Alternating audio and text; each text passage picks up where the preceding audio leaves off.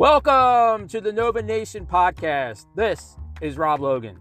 On this episode, my good friend and co-host Chris Merle and I discuss COVID-19 and its impact on the upcoming season.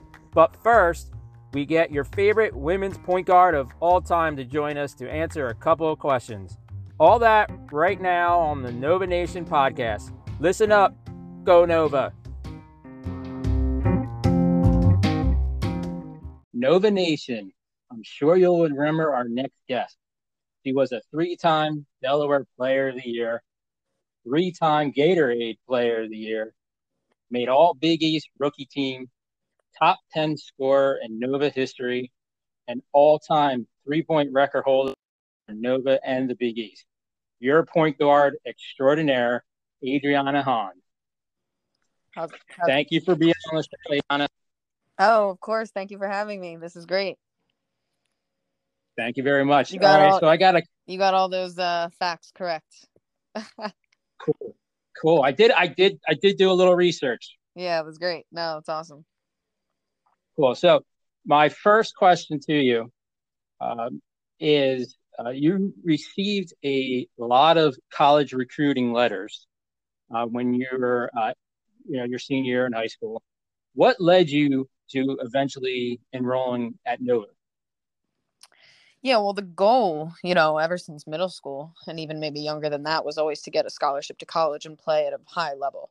That was always in my mindset. So I didn't know the process, but just going through AAU and high school, that's when I started getting exposure to college coaches. I would play in front of them at tournaments. They would obviously send me letters, like you said. I would actually go to their summer camps. I would visit schools. So it's a two-way relationship always. They communicate with you, but then you also as a player have to put yourself out there and do more for them to notice you and respect you. And you have to open up that conversation and engagement. So actually Villanova offered me when I was a freshman in high school. I got, a lot of people say wow to that, but it's kind of common. I got my first offer in 8th grade from University of Delaware, which was, great. My home state. I respect that a lot. But Villanova offered me when I was a freshman. And at the time, I wanted to play in the ACC conference. And Villanova is in the Big East. So I didn't really communicate with them for 2 years. And then I was very close to Elena Deladon, who went to Ursuline Academy in my high school in Delaware.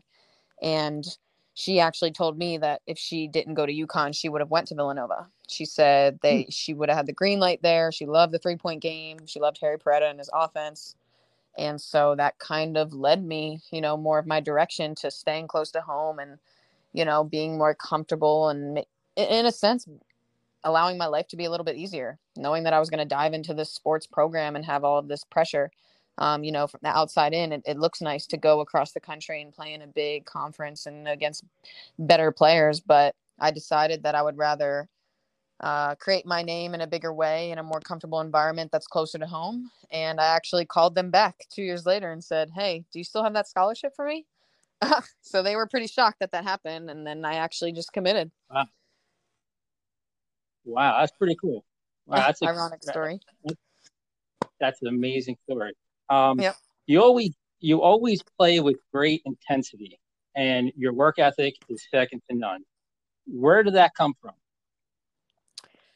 I would say that the vision and the mentality first was exposed to me through my father. He was my coach, my basketball coach at all levels, all the way up to college, when you would kind of expect, my college coach and all of that, he still was very engaged no matter what level I was at.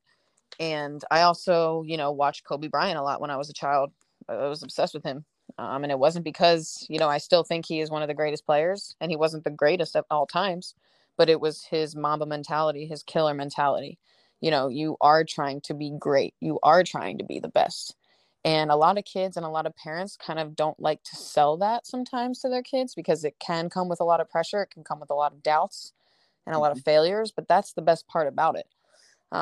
You want it to be challenging, and then it eventually just became second nature to me. That was who I am. I wanted to be the best. It wasn't hard to try and be the best. That was what I wanted. I wasn't confused about it. There was no hesitation, going towards that goal. And my father really instilled in me, you have to be great if you want to get the things and go places in life. Especially for me being from Delaware, small town, 5'6" little girl. I had to put myself out there a lot of the time because from a political standpoint in the sports world, I was negatively viewed as being slow and short, and a lot of people didn't think I would play at the next level or even be as successful as I was. So not only did I have these great people around me, but I also was kind of limited as a kid, and I always fought with that, literally up to my last year of college basketball. You mentioned Kobe Bryant, and that Yes. was a little bit of a good segue because my next question was actually going to be, whose game did you try to emulate as a younger basketball player? Yeah. And I love Kobe Bryant. In the NBA, he's definitely one of the guys that I've watched and appreciated throughout my entire career. But when I was younger, I did watch a lot of college basketball. I did watch a lot of WNBA.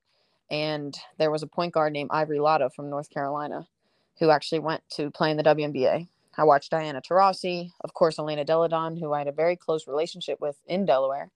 Cappie Pondexter, who played in the WNBA, all these players that all had that killer mentality that I was talking about.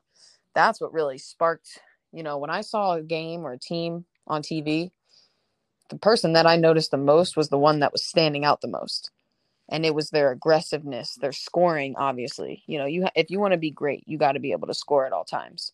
So, just seeing these players being able to do what they wanted to do at any moment of any game, no matter who they were playing against, they ran the team. You can tell that the offense was centered around them. And so that was like, I wanted to be that person. I wanted people in the stands to know that. I wanted everybody, I wanted the attention on me. And Mm-hmm. seeing these players that had that, I was like, I want to be in their shoes, even bigger. You have to have dreams. Why did you choose number 31? Is there any significance to that? Not really. Funny thing is that I played soccer and basketball when I was really little, both at the same time. And it was the first, one of the first soccer basketball jerseys that I got. And I just stuck with it. And then, as I got a little older, sixth, seventh grade, I was like, a lot of people judge the players that have higher numbers as like the slower ones and the ones who aren't as good and probably don't play as much, or the bigger ones. And I was like, no, I'm going to be this great shooting point guard that wears 31. A lot of people don't have it. Like I said, it's for those other types of positions, but I'm going to be different. And, everybody picks 23, 24, 3, Mm-hmm. number 1. Like, I'm not going to do the same thing as everybody else. I want it to be different in every way possible. Yeah, my son, his first number he picks is always 21, Joel Embiid. Oh, that's Uh, great. I mean, so it's great to have a player role model.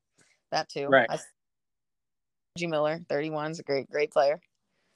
right, and that's what I try to tell him though. When he got a jersey for his AAU team, and it was number 1, and right away he turned to me and he said, "Hey, Dad, who's number 1?" And I said, "You. Ah, You're going to nice. be number 1." So hopefully That's he'll get awesome. that. He'll get that kind of mentality as well.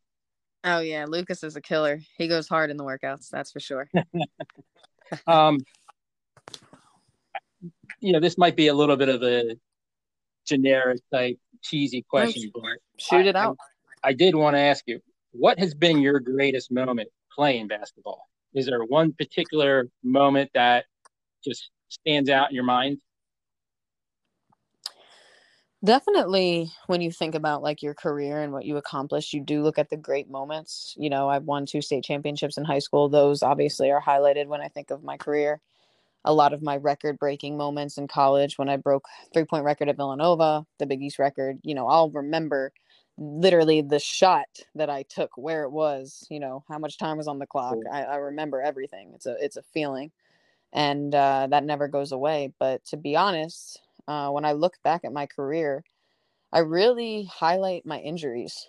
I had 3 knee surgeries. I tore my ACL when I was in 8th grade. And like when I look at special moments of my basketball career, those really do stand out because, you know, as an athlete, you go through so much adversity. But that was adversity within myself. And it was very challenging, especially because I was so young and it's a long recovery and things like that. And, I look back and I'm like, a lot of people say you wish you could take back those injuries, but I'm actually the opposite. I became a different type of player after that happened.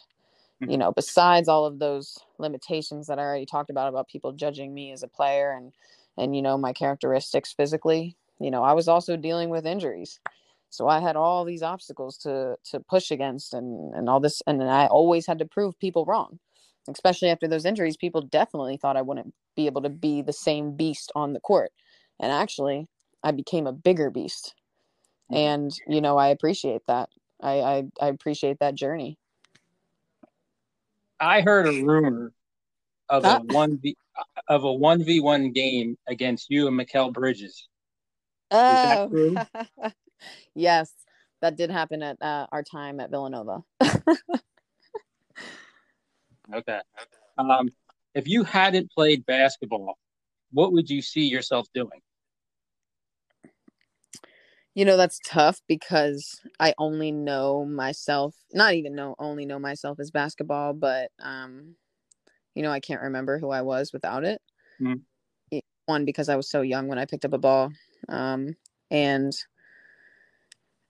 it's scary to think, what if I didn't have this ball or this journey with a ball that allowed me to meet all these great people, to go to all these places, to build my Instagram and be an influence for kids, and even open up an opportunity for parents to start a relationship with their kids in sports. It's a whole there's so many parts and elements of it. So, I can't even imagine not doing basketball. But now that I'm no longer a basketball player, I don't play for a team, I don't wear a jersey anymore. It was a challenge. It was a hard adjustment. But then I realized, I learned a lot of skills and a lot of things on the court as a player that can be translated into everyday life. And so, I think if I didn't have basketball, honestly, I'd probably go into real estate. I think I'd be really good at selling things, maybe a lawyer. I can communicate pretty well. I get straight to the point. I like to break down issues and dive really into them. So, when I think about that, I'm like, oh, that stemmed from basketball too. But, it's hard to really think like what or who would I be without basketball? And then translating that into my afterlife of after a basketball player, I'm like, I can't imagine not bringing basketball into this next era of my life. Mm-hmm. So it's kind of scary to think about. Do you feel you've achieved your goals in basketball? Like what you set out to do? That's a great question. I've actually never been asked that before. I definitely know that I was successful. There were things that I accomplished that I never thought I would accomplish. But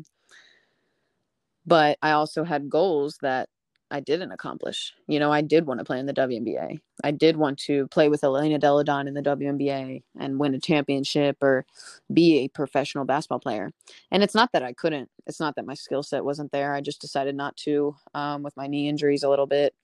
The agent relationship was kind of difficult for me, to be honest. Also, coming from a lower, mid-major basketball program, that type of conversation just never existed. And, I think that even though I didn't do all of those things, it was hard for me. I was discouraged, but I finally realized, with my training basketball business and the relationships that I've built and the other outside things that I can do with basketball, I might have more opportunities now than a WNBA player does. Mm-hmm. And I truly believe that.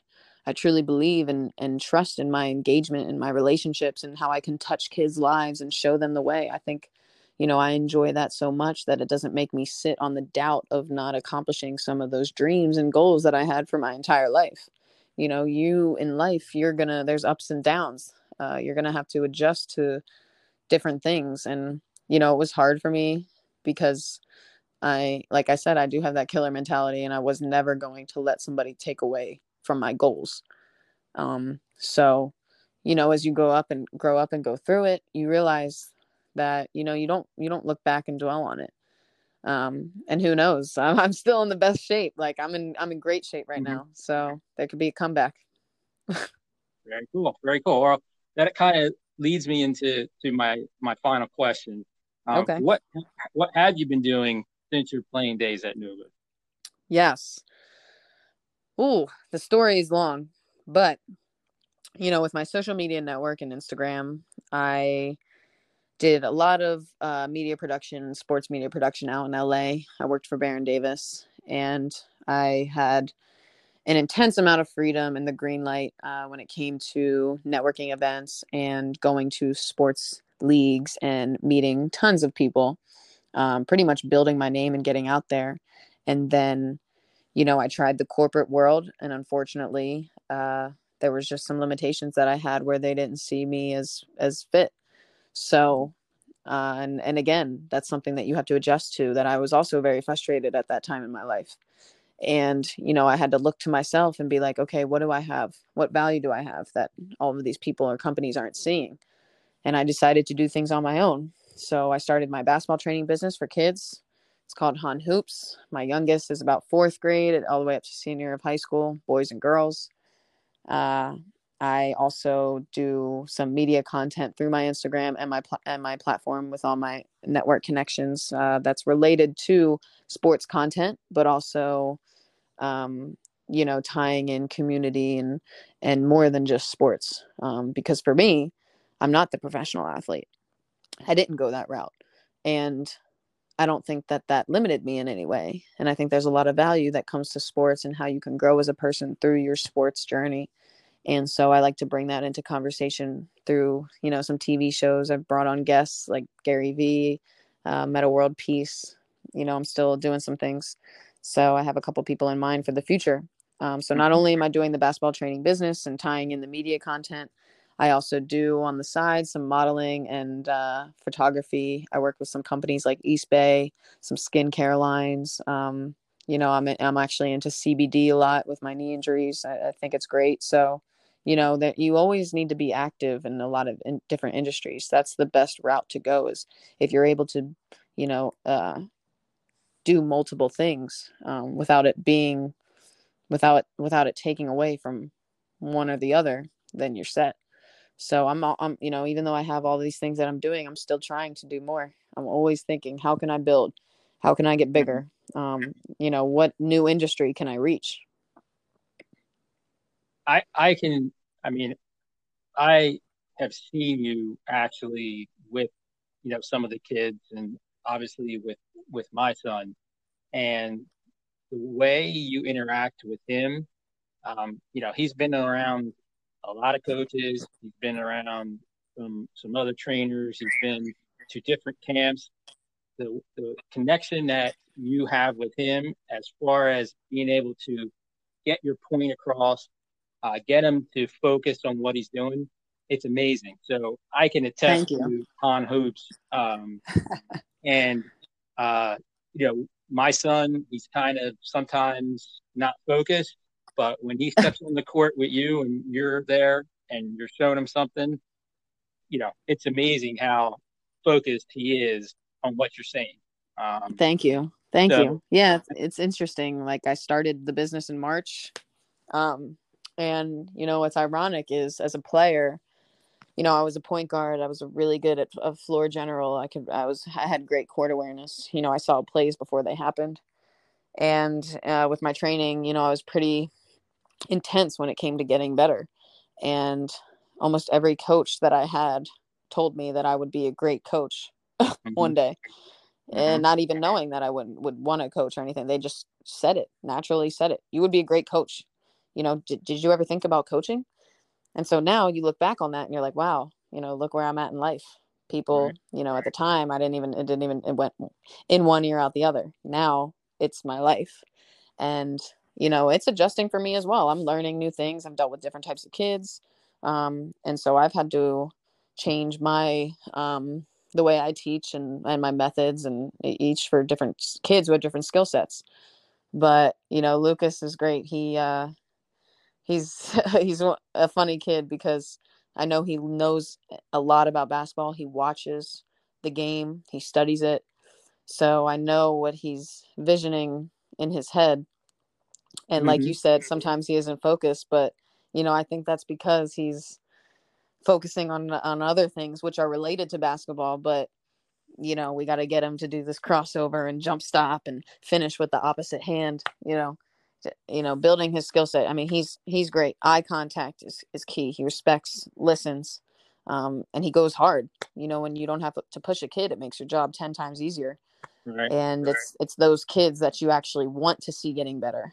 I give my all to those kids who give their all to me. It's a two-way relationship, and it goes a really long way. Well, I personally thank you for what you've done with him and for all the kids. And Of course. I truly, truly thank you for coming on our podcast tonight and answering some. It's been. Oh yeah, no, thanks for those were great questions. Like I said, some of those questions I've never been asked before. And I love doing this, especially for those people who, where we have other relationships. Lucas comes to the gym, I train him. You're out of state, which is great. So you'd be amazed just seeing how what sport can do all of this and create this. So thank you for having me. This is great. Thank you, Adriana. And Always. be back. We'll be back. Thank you so much. Thanks, Rob. All right.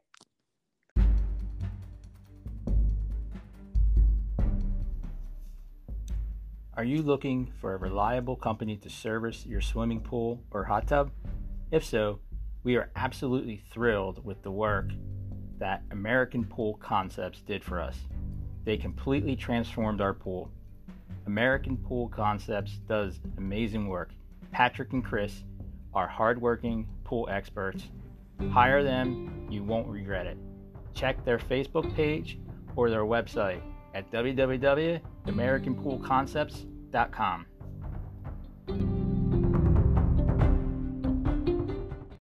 All right, Chris, let's talk a little bit about the COVID situation going on.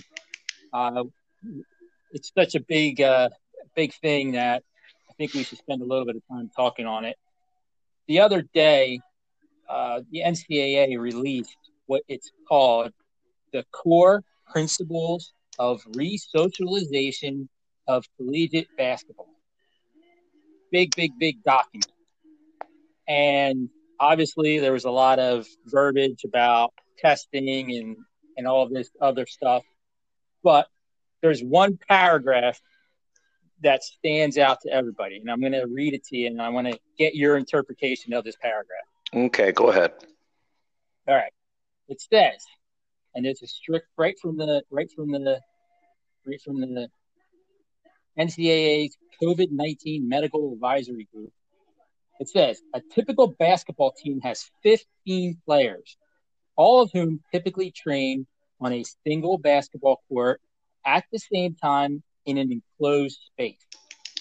Generally speaking, it is expected that the total number of Tier 1 individuals within a team would be approximately 25 to 30.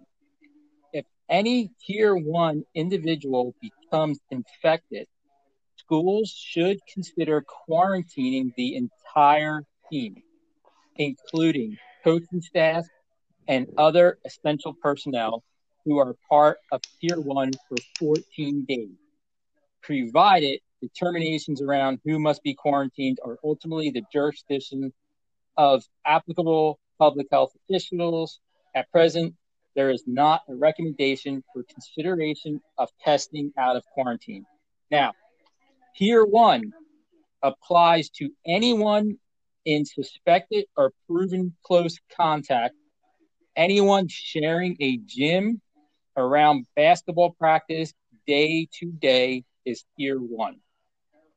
With that being said,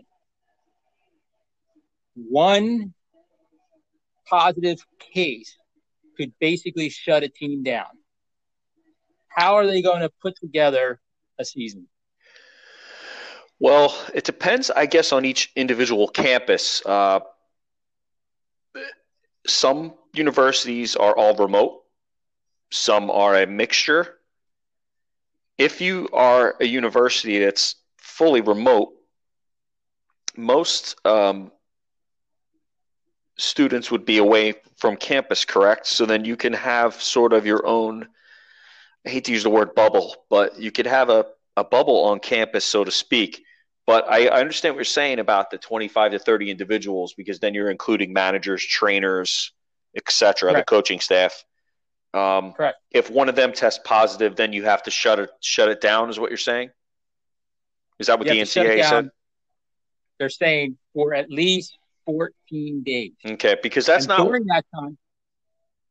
that time, you can't have any other positive test. Okay, because that's not what they're doing in football. Right. Right. Why is there a difference in football? Do you know? Well, I think it's just because of the size. The larger rosters? For instance, you have a larger roster. So, let's say a college football team has, 60, 70 kids. 85. One or two, what is it? 85. Okay, there you go. 85. So one or two cases there, the percentage is still low. One or two cases on a 15-man roster is a big difference. Now, also, to me, I think another difference is being outdoors as opposed to being indoors.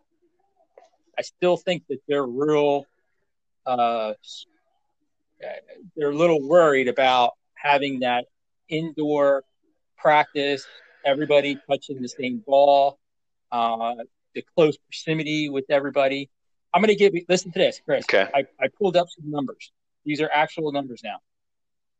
This is on as of September 27th. On that date alone, there was 11 cases of COVID on Villanova campus. Okay. Reported. Starting at 8/17 to 9/27, there was a cumulative total of 132 cases. Okay. Right. Actively, there was 59 cases and 73 recovery cases on campus. So as much as you want to try to keep these kids in a bubble, it's going to be hard, very hard to do. And just think of it this way too. You could do everything everything right on your own campus and really, monitor this to the nth degree.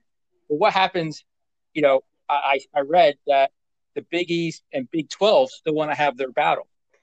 They still want to play those games. Villanova is scheduled to play against Texas. What happens if Texas isn't as strict with their testing? Well, they're not. I don't know about testing, but I know they've been allowing fans to go to the football games. Right.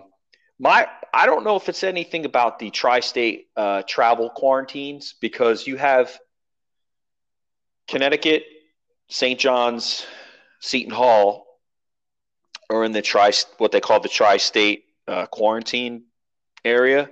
All three of those states are under travel restrictions. So if Seton Hall goes to play Creighton, Nebraska is a state on that list.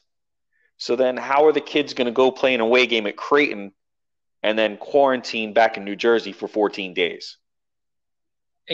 Right. You can't. Right. So would they play at a neutral site?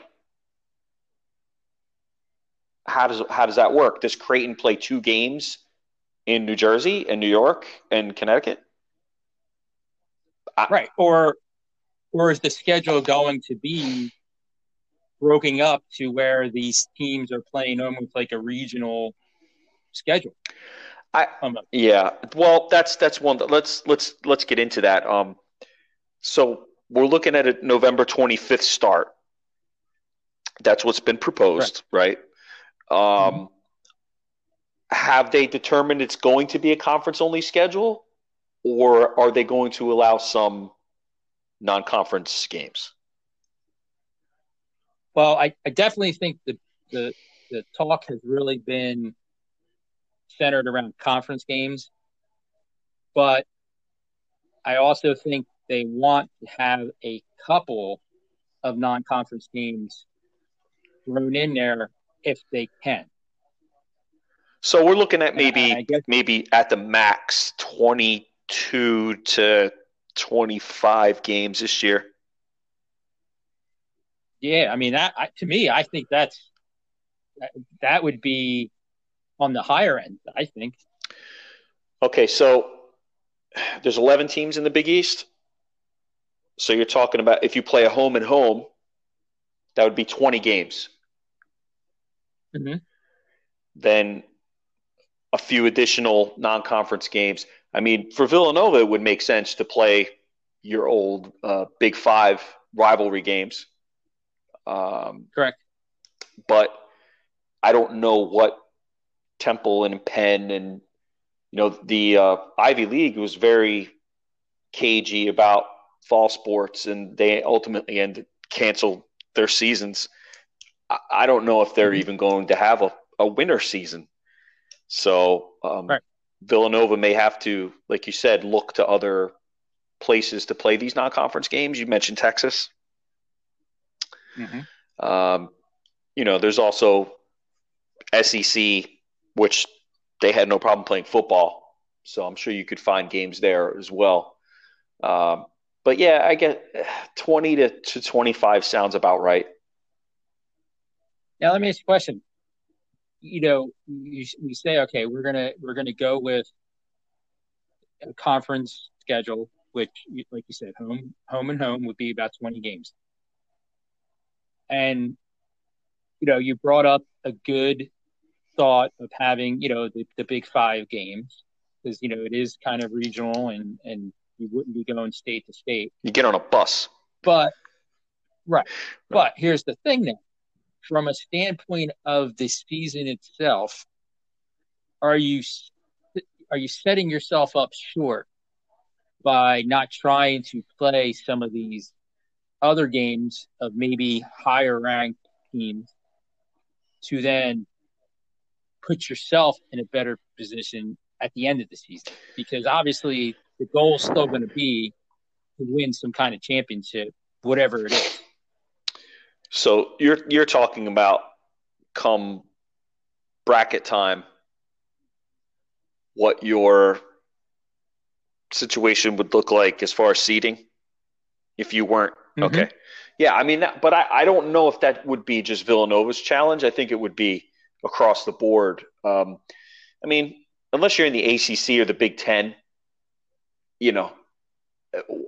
you're going to have 3 to 4 ranked teams in each conference on average. I think the preseason poll, there were 4 teams in the Big East that were ranked. Correct? I believe so. Yes. Okay. Villanova, Seton Hall, Creighton, and Xavier? Butler. There you go. Xavier. Not Xavier. Yeah, Butler. So, all those teams are going to be in the same boat. I think we just have to maybe accept the unexpected. And if we get the conference games and maybe 2 to 3 local, regional, non-conference games, then they're going to have to look at that when it comes to seeding time and make their determination. What do you think? And, we'll kind of end the discussion on this. What do you think the, March Madness NCAA tournament, what do you think that's going to look like that this year? If it's even my one proposal that I saw, and I can't remember where I read this, they wanted to do something similar to what Major League Baseball is doing right now, and having, instead of playing your round of 64 and 32 in 4 different cities, and then playing the round of 16 and the round of 8 in another city, where you would just have your East, West, Southeast, and Midwest brackets stay put. So essentially, again, I don't want to use this term, but you'd have 4 bubbles. And that's probably to me, it made the most sense because it would be the least amount of travel, and you could have centralized testing areas, and you would be easier to maintain the integrity that way. That's what I think they'll do. It's just a guess at this point, but it did seem to make sense. Well, I'll tell you what the NBA has done down in Florida has obviously worked, because we're in the finals right now. So whatever what they have done is definitely, I think, a blueprint for a lot of these other places to kind of work off of.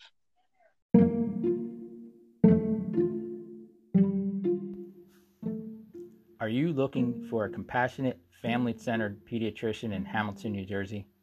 If so, we know the right place.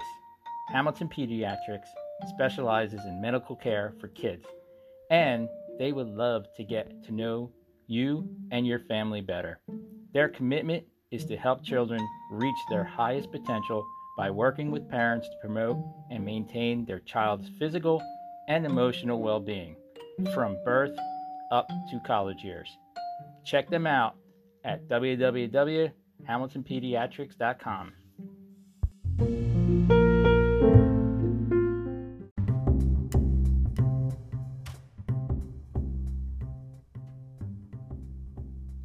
What's up, Nova Nation? If you have any questions that you would like to have answered or discussed on the show, email us at thenovanationpodcast@gmail.com.